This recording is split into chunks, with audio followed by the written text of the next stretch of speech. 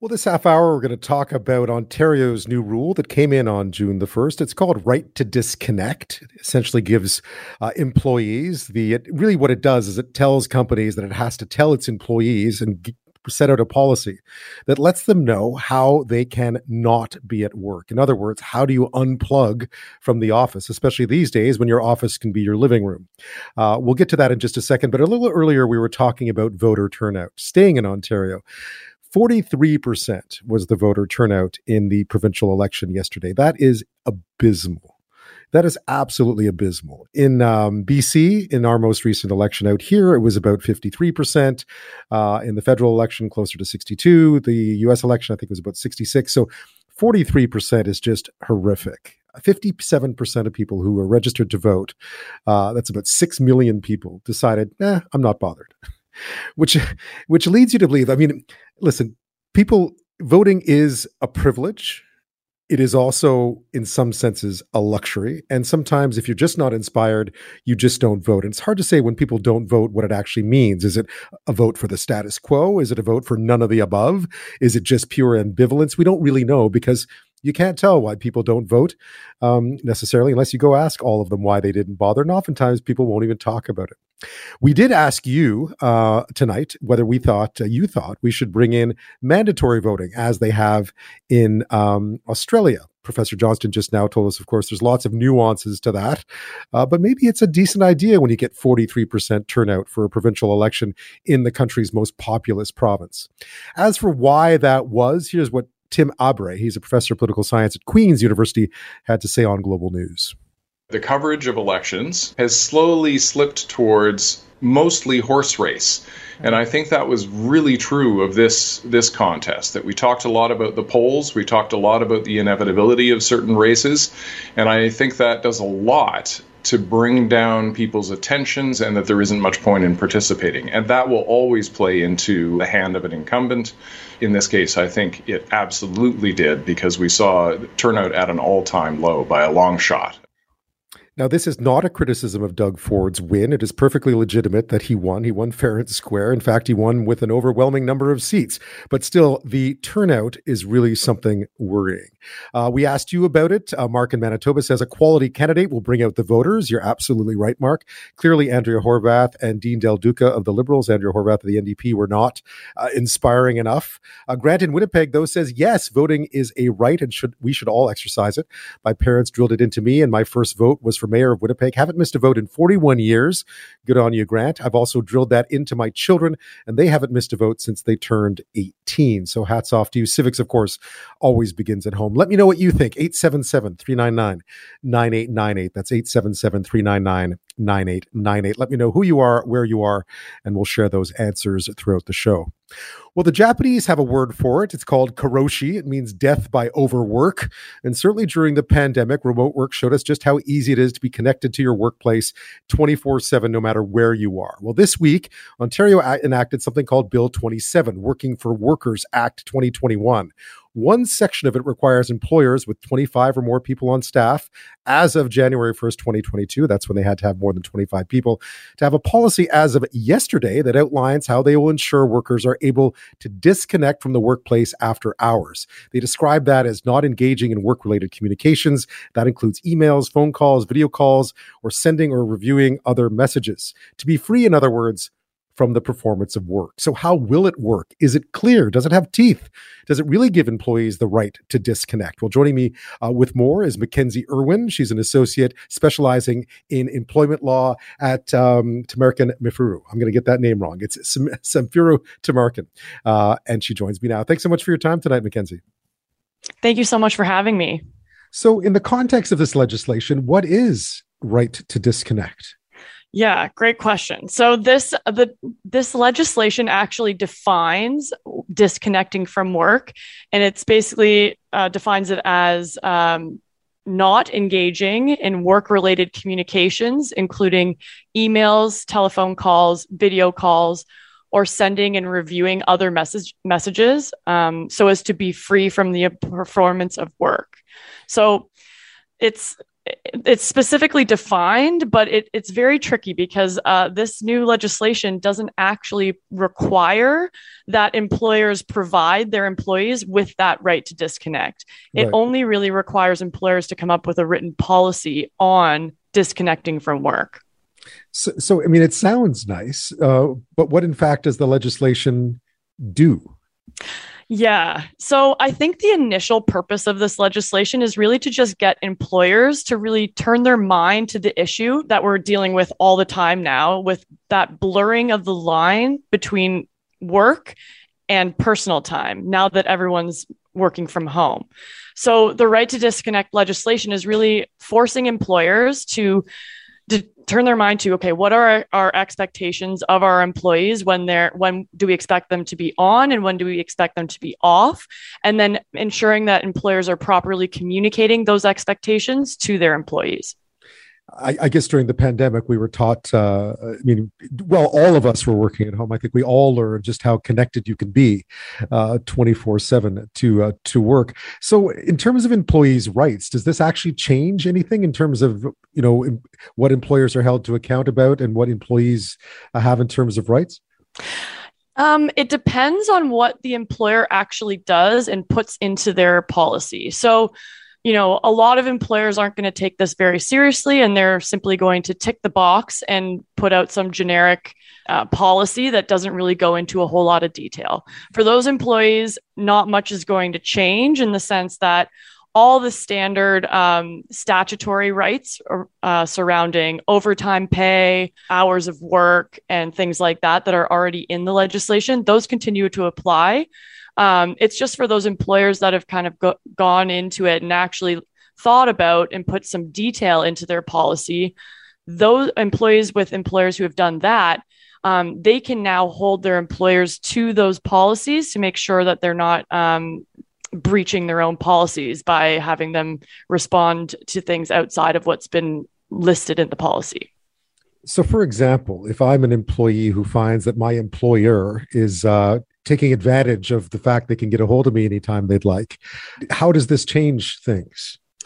Yeah. So you're going to hopefully have been sent, if you were in Ontario, you've been sent your employer's policy. You'll look to the policy and see whether or not what they're doing is breaching that policy.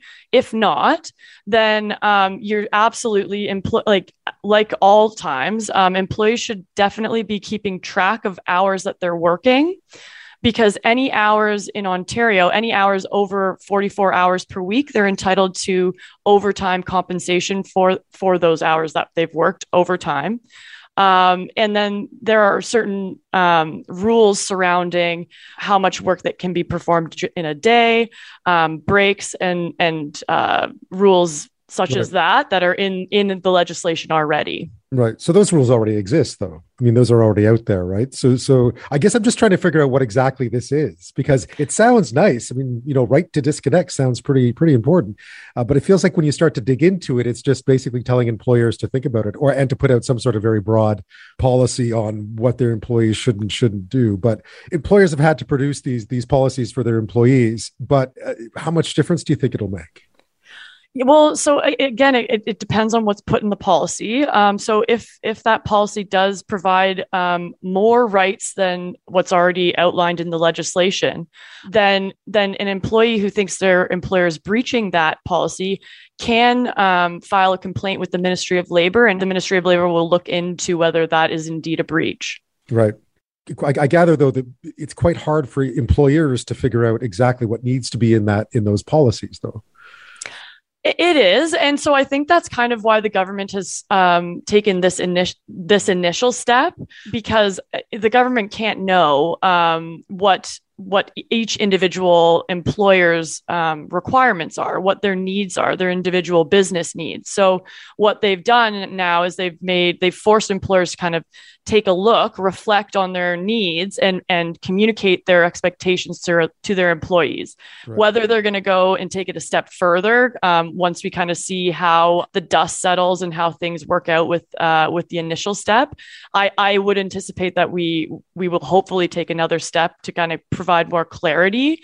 But yeah, initially it is a very toothless piece of legislation for sure.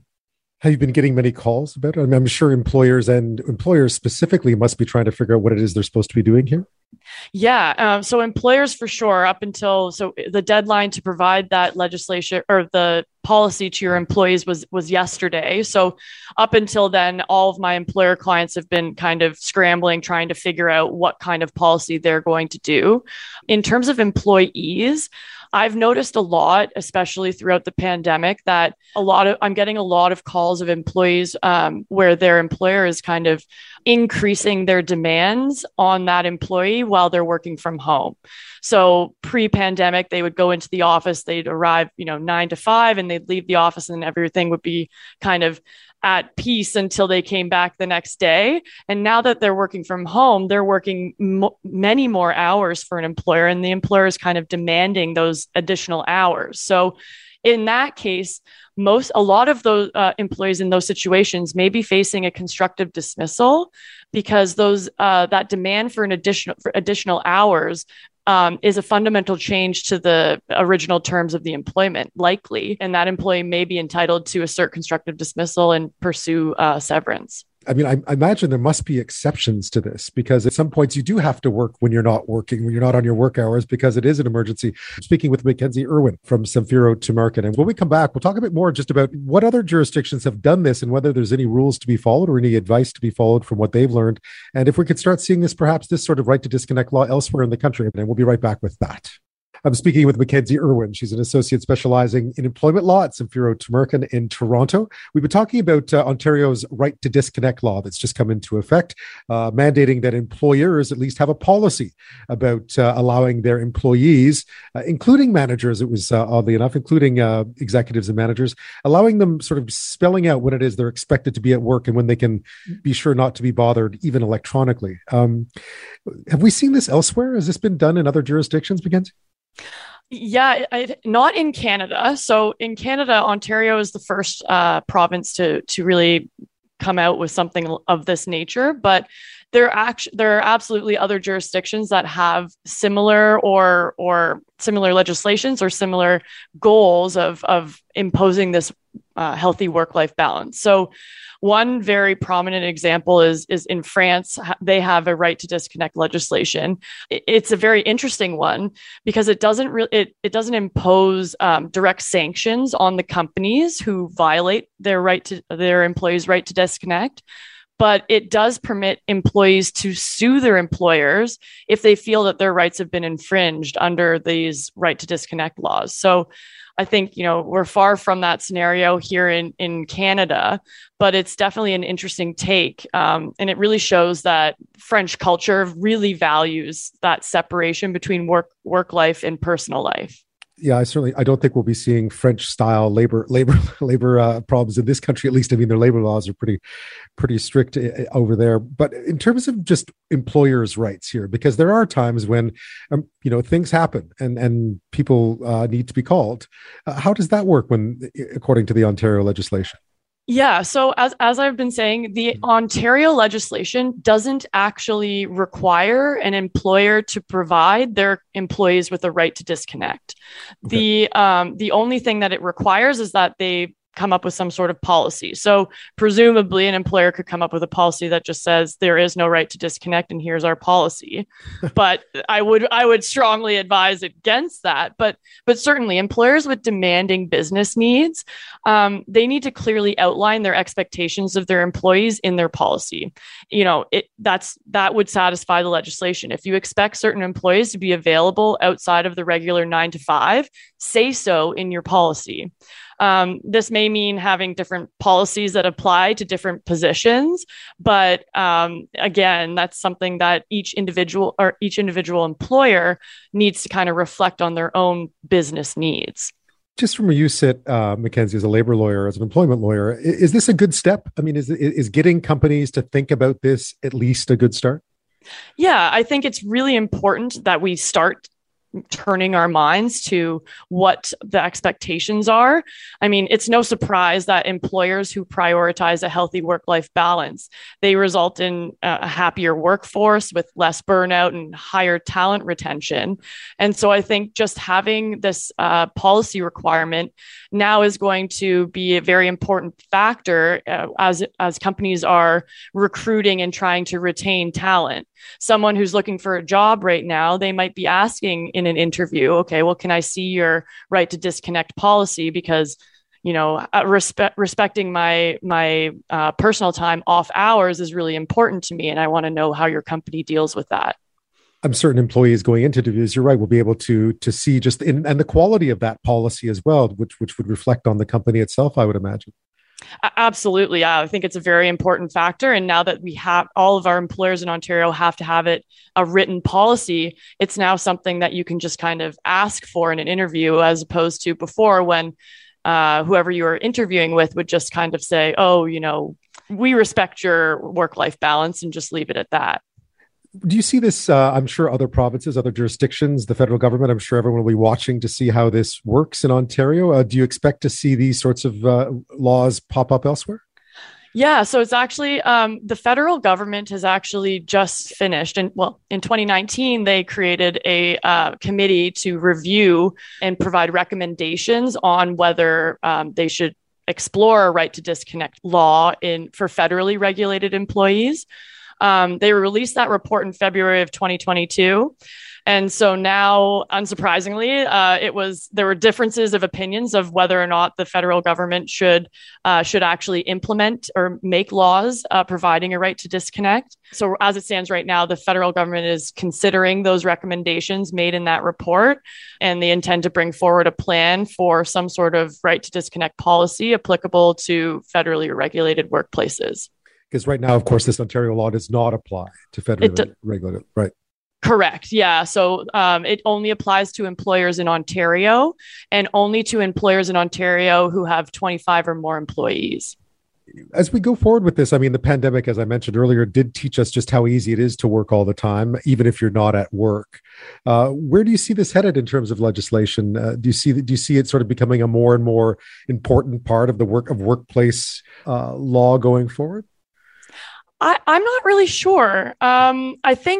Honestly, I think that lots of provinces are waiting to see how things pan out for Ontario and how the Ontario legislation affects their business organizations. But ultimately, I do think as a result of the pandemic, there is this kind of culture shift where, well, first of all, employees are in very high demand, and there's a lot of movement around with employees moving around, and employers are having a difficult time retaining their talent. So I think employees have a really it's a really interesting time for employees because they can start making those requests and negotiating for those kinds of terms when they're moving to a new employer.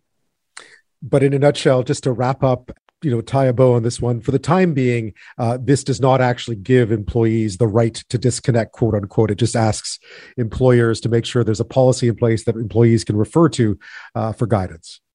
Yes, that's exactly true. Mackenzie Irwin, thank you so much for clarifying this. I appreciate it. Thank you for having me.